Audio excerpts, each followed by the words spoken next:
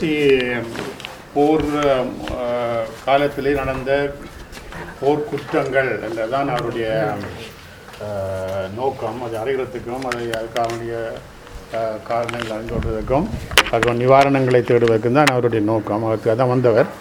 ஆகவே நான் சொன்ன விஷயங்கள்லாம் அவர்களும் அதுகளை ஒத்துக்கொண்டு அதான் உண்மை என்று சொல்லி அவர்களும் ஒத்துக்கொள்கின்றார்கள். ஆகவே முதலாக எங்களுடைய அந்த வேறு விதமான இந்த போர்க்கு மூட்டத்தில் அவர்கள் பயன்படுத்திய ஆயுதங்கள், பல்வேறுமான ஆயுதங்கள் நாங்கள் சொல்லுவோம். முதலாவது அந்த மேலே இருந்து போடுற அந்த கிளஸ்டர் பாம்ஸ்ன்னு சொல்லி அது உலர்ந்து வெடித்து அது பல பிரிவுகளாக பிரிஞ்சு போய் பல இடங்களில் வெடிக்கும். அது அநேகர் அதுக்கு பலியாகல. அது ரெண்டாவது மேலே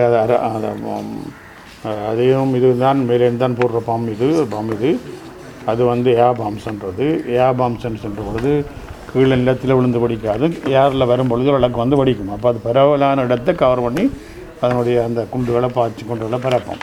ஆகவே அதில் கூடிய மக்கள் அதில் போடுவார்கள். ஏனென்றால் கீழே விழுந்து அது இப்படித்தான் பிடிக்கும், மேலே போகும். ஆனால் இது மேலே பிடிக்கிறது. அது முழுக்க எல்லாத்தையும் கனாக்கு ஏரியாவை கவர் பண்ணி அதில் இருக்கிற மக்களுக்கு ஆபத்தை ஏற்படுத்தும். அதுவும் பயன்படுத்தப்பட்டது. மற்றது ரசாயன பாம்ஸ்ன்னு சொல்கிறது. ரசாயன பாம்ஸு அது 7ஆம் ஆண்டு அக்கராயினில் அது பயன்படுத்தப்பட்டது. அது பிறகு தொடர்ந்து அது பயன்படுத்தப்பட்டது. தேவையானவெல்லாம் பயன்படுத்தப்பட்டதாக அந்த முள்ளிவாய்க்கால் இருந்த மக்கள் ஆக்கள் சொன்னவர்கள். ஆகவே இப்படியான பாதிப்புள்ள அந்த இதுகள் பாதிக்கிறது, போர் முட்டம் பாதிக்கிறது ஏற்றுக்கொள்ள முடியாத ஒரு காரியம். அது மட்டும் இல்லை, ஆஸ்பத்திரிகள், கிளிநொச்சி ஆஸ்பத்திரி, புதுக்குடியிருப்பு ஆஸ்பத்திரி, தர்மபுரம் ஆஸ்பத்திரி, புதுமாத்தலன் ஆஸ்பத்திரி, அது ஒரு ஸ்கூலில் பாடசாலை அது ஆஸ்பத்திரியாகி போட்டு அதில் மருத்துவம் செய்யப்பட்டது. ஆனால் அவை எல்லாத்துக்கும் இந்த ஷெல் தாக்கம் இடம்பெற்று அநேக உயிர்கள் அளிக்கப்பட்டிருக்கின்றன. கடைசியாக இந்த பள்ளிப்பினம் என்ற இடத்துல அந்த எல்டிடி ஓஎல்ஏஎல் பிள்ளைகளை கொண்டு போய் அந்த முதலுதவி ஃபஸ்ட் எய்டுன்னு சொல்லப்பட்டது அது செய்கிறதுக்கு அவர்கள் படிப்பிக்கிறதுக்காக வேண்டி கொண்டு வச்சிருக்க அவர்களுக்கு மேலே அந்த பிள்ளைகளுக்கு மேலே நியாயமான நூற்றுக்கணக்கான 200-300 பிள்ளைகளுக்கு மேலே அது போடப்பட்டு அது அங்கேயே அவர்கள் இறந்தார்கள். அது பாடசாலை மாணவிகள். அதுவும் ஒரு இந்த விஷயமாக நாங்கள் மக்கள் எல்லாரும் பேசிக்கொள்கிற விஷயம்தான். மற்றது மருந்தையும் உணவையும் ஒரு போரினுடைய ஆயுதமாக பயன்படுத்தும் நிலைமை அங்கே இருந்தது சிறப்பாக. ஆகவே அந்த மருந்து உணவுகள் எல்லாம் பற்றாக்குறையாக சிறிய தொகையில் தான் கொடுக்கப்பட்டது.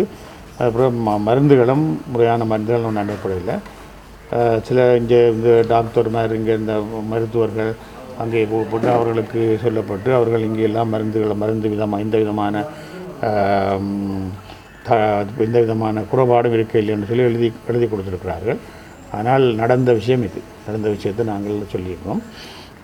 மற்றது அது அது எல்லோரும் தெரியும். அங்கே டாக்டர்மார் அங்கால போனால் அவர்களுக்கு என்ன நடக்கும்னு சொல்லி அவர்கள் சொல்கிறதா செய்திருப்பு அடுத்த மொழி கையில் வச்சு கொடுப்பார்கள். ஆகவே இங்கே நடந்த வித்தியாசமாகுது. அது எங்களுக்கு அது இப்படியாக பயன்படுத்தப்பட்டதை நாங்கள் அறிஞ்சிருக்கிறோம். மற்றது நோ ஃபயர் சோன் என்று, அதாவது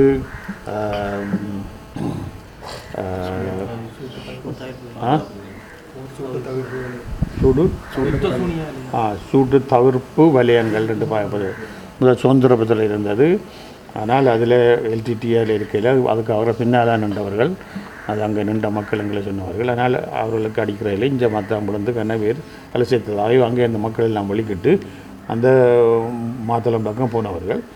அங்கே போன உடனே அதில் கண்ணவேர் இழந்து போனவர்கள். போர் வழியிலேயும் அவர்கள் பல பேர் சாக கொள்ளப்பட்டார், ஆஸ்பத்திரி வழியிலையும். மற்றது அவர்கள் அங்கே போன பிறகு அங்கே ஒரு இடம் 2வது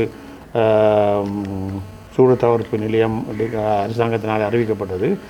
அது புதுமாத்தலன். அதில் மாத்தலன், விளைஞர் மடம், முள்ளிவாய்க்கால் எல்லாம் அதில் சேரும். முதல் சுதந்திரபுரத்துக்குள்ளே உடையார்கட்டு, வள்ளிவனம், கைவேலி அவைகள் அடங்கும். அதுகள் எல்லா மக்கள் அந்த பகுதியைத்தான் இது அந்த சூடு அற்ற அதான் சூடுகள் அதுக்கப்புறம் அங்கேயும் அப்படி தான் ஒரு சிறிய ஒரு பகுதியாக தான் இருந்தது அது மலைஜான் மண்டலத்தில். ஆகவே மாத்திரம் இல்லை, அங்கே அந்த செல்லெல்லாம் அங்கே நின்று அதில் எல்டிடியும் வழியாக நின்று உள்ளுக்கு நின்று மக்களுடன் நின்று அது இந்த சந்தர்ப்பங்களில் இந்த மக்கள் பல பேர் அநேகர் கொல்லப்பட்டிருக்கிறார்கள். மக்கள் அதில் இருக்கிறார்கள். இவர்கள் ஏற்படுத்தின அந்த வலயம் அதில் அவர்கள் நம்பிக்கையோடு வந்திருக்கின்றார்கள். ஆனால் அதை இடத்துல எல்டிடி நிற்கிறார்கள்ன்றதுக்காக வேண்டி அவர் எல்டிடியை சொல்கிறதுக்காக வேண்டி மக்களை கொள்ளையினார். அது அவர்கள் மக்களை ஒரு மனித கேடயமாக வச்சிருக்கலாம். அதுக்காக வேண்டி மக்களை கொல்லக்கூடாது. அது ஒரு பிள்ளையான காரியம்தான்.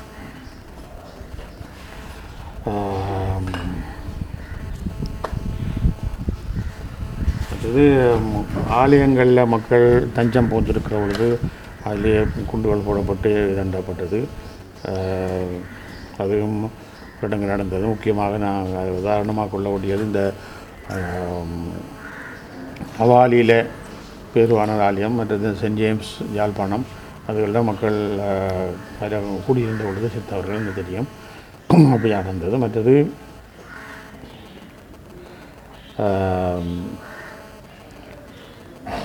இந்த என்ஜிஓவாக்கள் எல்லாத்தையும், அதாவது வந்து இந்த ஐஎன்ஜிஓஸ், அதாவது இந்த சர்வதேச நிவாரண அமைப்புகள் இருந்தது. அதுகளை டவுனில் போடுங்க தான் இந்த ஐஎன்ஜிஓஸ். அந்த அவைகளை தான் அனுப்பிவிட்டோம் போர்க்காலத்தில். அவைகளுக்கு சார்பற்ற அமைப்புகள் தான்.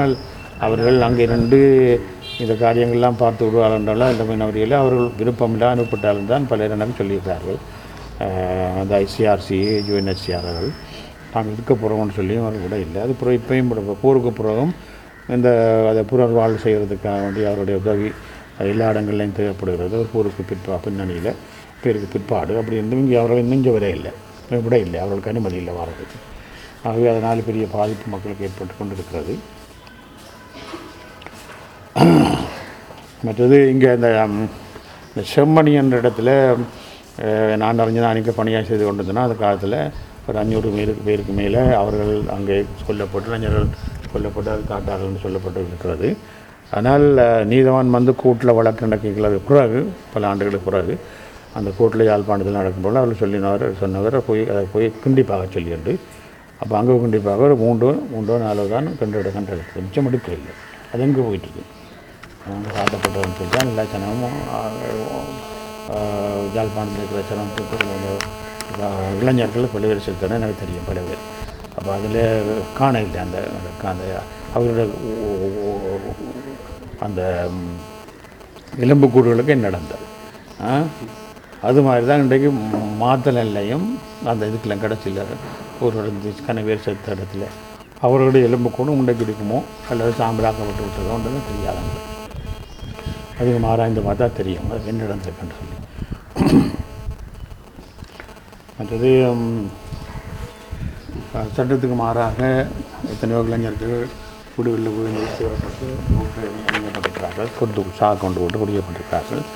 அதுவும் அதாவது வந்து நீதி முறைமைக்கு எதிராக செய்யப்பட்ட பல சந்தர்ப்பங்கள் உண்டு. பல காலமாக போர்க்காலத்தில் அப்படி நடந்திருக்கின்றது. அது காணாமற் போன மக்கள் தொகை அதுகளுக்கு அந்த தொகை மிகவும் உயர்ந்ததாக இருக்கிறது. அதை பற்றிய ஒவ்வொரு காணாமல் போன ஒவ்வொரு நபரை பற்றிய முழுமையான ஒரு இன்வெஸ்டிகேஷன்டா முழுமையான ஒரு விசாரணை செய்யப்பட்டு அது நிறைவு கொண்டு வரப்படணும் முடியணும். அப்படியாக செய்கிறது பெரிய கஷ்டமான காரியமாக இருந்தாலும் அது மனிதனோட உயிர், விலைமதிக்கப்படாத உயிர். ஆகவே அதுக்கு நாங்கள் அதுக்கு செய்யணும், கண்டுபிடிக்கணும். அவர்களை இழந்தவர்கள் இன்னும் உயிரோடு இருக்கின்றார்கள். அவர்களை பற்றி என்ன நடந்ததுன்னு தெரியாது என்று இன்றைக்கு கூட இந்த பாரதத்தை சுமந்து கொண்டிருக்கின்றார்கள். அது மட்டுமல்ல, இந்த மக்கள் இந்த போர்னால் பாதிக்கப்பட்ட மக்கள் அவர்கள் வெளியால் வந்த பிற்பாடு பலர் கைகாலில் இழந்திருக்கிறார்கள். குடும்பத்தில் உழைப்பாளிகள் இழந்திருக்கிறார்கள். அவர்களுடைய பிள்ளைகள் அனாதைகளாக இருக்கிறார்கள். அவர்களுக்கு ஒரு வாழ்வாதாரத்தை கொடுப்பதற்காகவோ அல்லது மனங்கள், அதாவது அவருடைய உள்ளம் உடைந்தவர்களாக இந்த பாரத்தை இப்படியான அகோரங்களை கண்ட அந்த மக்கள் பெரிய ஒரு உள்ளம் பாதிக்கப்பட்ட நிலையில் அவர்கள் இருக்கிறார்கள். அவர்களுக்கு ஒரு உணர்வால் கொடுக்கறதுக்கு, உள்ளங்களை தேற்றுறதுக்கு, அதை குணப்படுத்துறதுக்கு எந்த விதமான முயற்சி எடுக்கப்படவில்லை. அதுவும் ஒரு மனித உரிமைகளையும் கூறி அந்த மக்களுடைய பாய் மக்கள் அவர்களுக்கு அது கண்டிப்பாக ஒரு உரிமை இருக்கிறது. அந்த உரிமை புறக்கணிக்கப்படுகிறது. ஆகவே இப்படிப்பட்ட அந்த காரியங்கள் தான் நான் சொன்னேன். மற்றது முள்ளிவாய்க்காலில் 8 மாதங்களுக்குள்ள, கடைசி 8 மாதங்களுக்குள்ள, அதாவது ஐப்பசி மாதம் 2008ஆம் ஆண்டு தொடக்கம் மே மாதம் 2009, 8 மாதங்களுக்கு இடையில் அந்த அக்டோபர் மாதத்தில் கையெழுத்து வச்சு சனத்தொகை, முல்லைத்தீவு மாவட்டத்தின் சனத்தொகை என்ன, அந்த அக்டோபர் மாதம் 20ஆம் தேதி கிளிநொச்சி மாவட்டத்தில் இருந்த மக்கள் தொகை என்ன, எவ்வளோ பேர் அந்த அந்த மாவட்ட மக்கள் இருக்கிறார்கள், வெளியாக வந்தவர்கள் எத்தனை இருக்கிறார்கள் வடிவாக எழுதி கையெழுத்து வச்சு ஜிஎம்ஆர் கையெழுத்து வச்சு சீல் பண்ணி கொடுத்துருக்கணும். அந்த அறிக்கை இருக்கிறது. அதே நேரத்தில் இந்த 8 மாதத்துக்கெல்லாம் அதிகமாக மக்கள் இந்த அங்கே இருந்து இந்த வன்னிக்கிலேருந்து புறப்பட்டு வவுனியாக்கில் போனவர். அப்போ அந்த தொகையும் அரசாங்கத்தினால யூஎன் ஓச்சான்னு சொல்லி நிறுவனத்தினால அது அந்த தொகைகள் எல்லாம் குறிக்கப்பட்டிருக்கு. அதுவும் ஒரு ஆவணமாக குறிக்கப்பட்டு கையெழுத்து வச்சுக்கிட்டு. ஆகவே இந்த தொகைகள், இந்த வித்தியாசமாக பெரிய ஒரு வித்தியாசம் இருக்குது அந்த மக்களோட தொகைகளுக்கு. அங்கே வந்த ஆக்களுக்கும் இங்கே இருந்த ஆக்களுக்கும் இந்த 8 மாதத்துக்குள்ள அதுக்கு என்ன நடந்தது? 1,46,679 மக்கள் அதுக்குள்ளே இல்லை, குறையாக இருக்குது. அதுக்கு என்ன நடந்ததுன்னு தெரியாது, எங்களுக்கு என்ன நடந்ததுன்னு தெரியாது. அப்போ இவர்களுடைய பதிலை பற்றி ஒரு வருமே சொல்கிறாங்க இல்லை ஒரு வருமே சொல்கிறாங்க. சிஐடி மட்டும் வந்து விசாரிச்சுட்டு போனால் 4 மத்தியமாக என்னட்ட நான் உங்களுக்கு பெண் அனுப்பியல் ஆவணங்களை காட்டினேன். அப்போ அவன் சந்தோஷமாக போகிறான், அவ்வளோதான், ஒரு ஒன்றுமே இல்லை. அப்போ இதுவெல்லாம் இந்த மாதிரியான பிற்பாடாக இருக்கக்கூடிய காரியங்களை மனத்தோடு எதிர்கொள்கிறதுக்கு நம்முடைய அரசு தயாராக இருந்தால் தான் உண்மையாக ஒரு மற்றது எங்களுடைய இன அழிப்பை, இன மக்களுடைய அடையாளத்தையும் அவர்களுடைய இருக்கையையும் இல்லாத ஒழிக்கிறதுக்கு செய்யப்படும் அனைத்து காரியங்கள், காணிகளை பறிக்கிறது, குடியேற்றங்கள் அரசாங்கத்தினால் கட்டாயப்படுத்தப்பட்ட அந்த அரசாங்கத்தினால் உதவி செய்யப்பட்டு கொண்டு வந்த குடியேற்றங்கள். நான் சொல்லல தென்னிலங்கையில் இருக்கிற மக்கள் யாராக இருந்தாலும் அவர்கள் இங்கே வந்து காணி வாங்கி ஒரு தங்களோட தொழிலை செய்கிறதுக்கு இங்கே வந்து வீடு கட்டி இருக்கிறத பற்றி நாங்கள் அறிக்கையில் அரசாங்கத்தினுடைய உதவியோடு வந்து இங்கே இருக்கிறார்கள். அதாவது எங்களுடைய தமிழ் அரசியலை ஒரு தளம்ப நிலையை கொண்டு வரத்துக்கு, அதாவது வந்து அந்த வாக்கு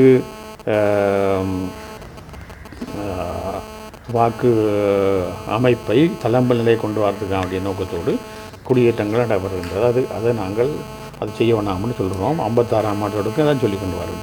தமிழருடைய பூமியில் அப்படி செய்ய வேணாம். மக்கள் வந்து வாங்கி போட்டுருக்கலாம், காணி வாங்கி போட்டுருக்கலாம், அது பெரிய பிரச்சனை இல்லை. அதோட தடை செய்யலாது, உரிமையும் இல்லை அதுக்கு. மற்றது இப்போ அந்த காணிகளை எடுத்து, பெரிய காணிகளை எடுத்து ஏக்கர் கணக்கில் இடங்கள் ஆயிரக்கணக்காக முடித்து வச்சிருக்கிறார்கள். இதுக்கு எந்தக்காக அப்படிங்களுக்கு தெரியாது. அவர்களை கொண்டு வந்து மக்களை கொண்டு வந்து அங்கே இருந்தவர்களை இங்கே வந்து அவர்களை வாழ வச்சு எங்களுடைய தமிழ் மக்கள் மத்தியில் இருக்க பாடசாலையை சிங்களத்தில் கல்வியை தொடங்கி எங்களுடைய மக்களை ஓச்சல் படிக்க சொல்லி அப்படியெல்லாம் செய்து எங்களுடைய தமிழ் அந்த மொழி ஒரு பாடசாலையில் பயன்படுத்துகிற மொழியாக குறைந்து போகிறதுக்கு அது திட்டப்பட்டு சொல்லப்பட்டுகின்றது. அவை இப்படி பல காரியங்கள் புத்த பிக்குகளும் புத்த மத சேர்ந்தவர்களும் வந்து எல்லா இடத்துலையும் கோயில்களையும் இதுகளையும் கட்டி கண்டுக்கிறார்கள். இங்கே புத்த சமய சார்ந்தவர்கள் இருக்கிற அந்த இடத்துல கோயிலை கட்டணம் எடுத்துன்னா அது வித்தியாசம். ஆனால் இவர் சும்மா வந்து கட்டி கண்டுக்கிறார், கட்டணம் எடுத்துக்காக வேண்டி, ஆகவே ஒரு ஆதிக்கம் செலுத்துறதுக்காக வேண்டி. மற்றது இப்படியாக இந்த ஆமியை கூட தொகையில் இங்கே வச்சுருக்க வேண்டிய போர் முடிஞ்சது. நாங்கள் ஒரு சிவிலியன் வாழ்வுக்கு, அதாவது வந்து ஒரு சமூக என்ன சொல்கிறது, சிவிலியன் லைஃப் பண்ணுறோம்.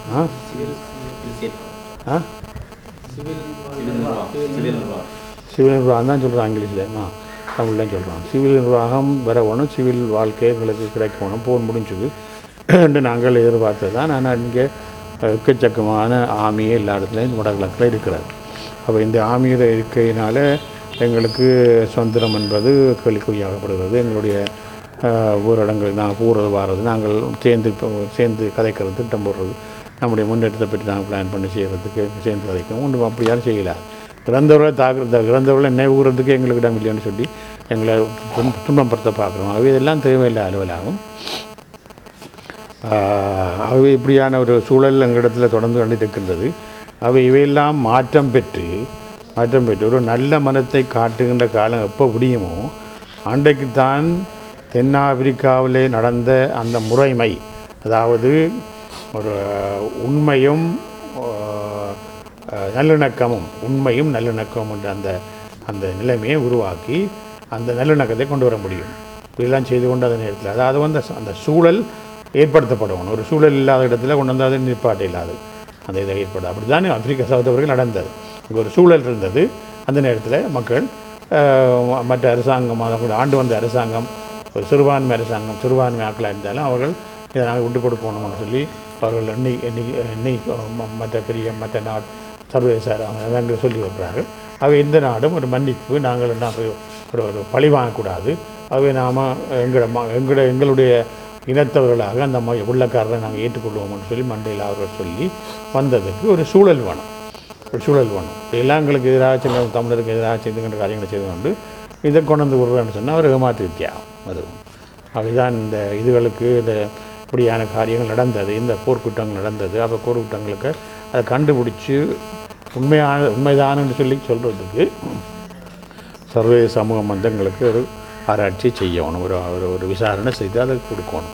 இதெல்லாம் இந்த நாட்டினுடைய நன்மைக்காகத்தான். நாடு நல்லா இருக்கணும், நாளைக்கு எல்லா மக்களும் சந்தோஷமாக இருக்கணும், சௌகரியத்துவம் வாழணும், ஒரே நாட்டில் வாழணும், நாங்கள் அந்த நாடு முழுவதையும் முன்னேற்றணும் என்று சொல்லி ஒரு நோக்கத்துக்காக தான். அரசாங்கத்திலேயோ இல்லை அரசாங்கத்தில் இருக்கிறவர்களுடைய தனிப்பட்ட ஆட்களுக்கு எதிராகவோ நாங்கள் பழி வாங்குறதுக்காக சொல்ல இல்லை. உண்மையை சொல்கிறோம். நாங்கள் உண்மைதான் எங்களுக்கு வெளிச்சத்தை கொண்டு வரும், மூலதானங்களுக்கு விடுதலையை கொண்டு வரும். அவை நாங்கள் அந்த நோக்கத்துக்காக தான் செய்யணும். அவை விடுதலையை நோக்கி நாங்கள் நடக்கணும், உண்மையை நோக்கி நடக்கணும், அதுக்காக நீதியை செய்யணும். அப்போ அவர்கள் உண்மையாக விடுதலை தன்பாட்டில் வரும்.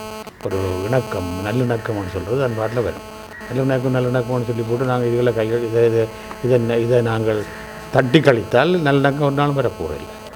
ஆகவே அந்த நோக்கத்தோடு தான் நாங்கள் சொல்கிற மொழி. யாரையும் குற்றம் பிடிக்கிறதுக்காகவோ, குற்றம் சொல்கிறதுக்காகவோ, தண்டனை கொடுக்கறதுக்காகவும் இல்லை.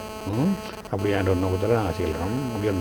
ஒரு நாட்டின் நிலத்தோட பற்றி நிறுத்தம் நாங்கள் சொல்கிறோம். அதில் புலிகள் இருந்த மட்டும் தான் யாரும் கேட்கலாம்.